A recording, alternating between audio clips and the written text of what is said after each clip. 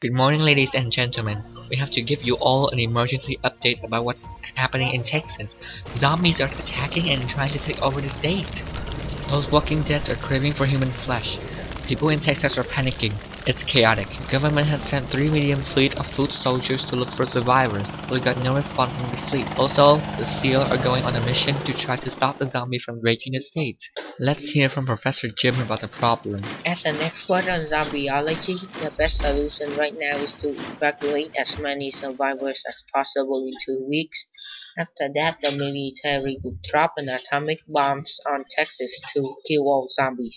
We need you to be calm and stay in safe place, which the military had led you to. Stay safe for now. That's what we need. We will try our best to update further information about this attack to all of you to ensure that you all are safe. Make sure that you've understood what we have said thoroughly because it is very important. Stay calm and wait for more updates.